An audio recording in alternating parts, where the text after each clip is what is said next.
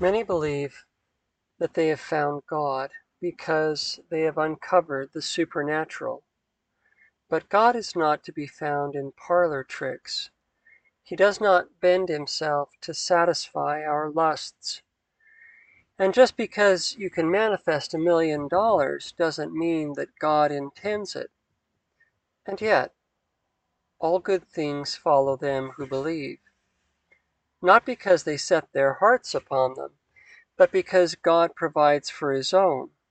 Indeed, one of the greatest struggles of enlisting to follow that voice that speaks out from heaven is that the more like heaven you become, the less you are able to focus on earthly things.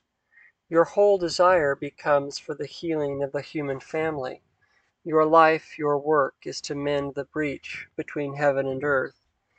And the paradox is that once this world is forsaken, every element, every breath, every earthly thing enlists to further that cause along, so that you truly need not worry about what you will wear or eat tomorrow.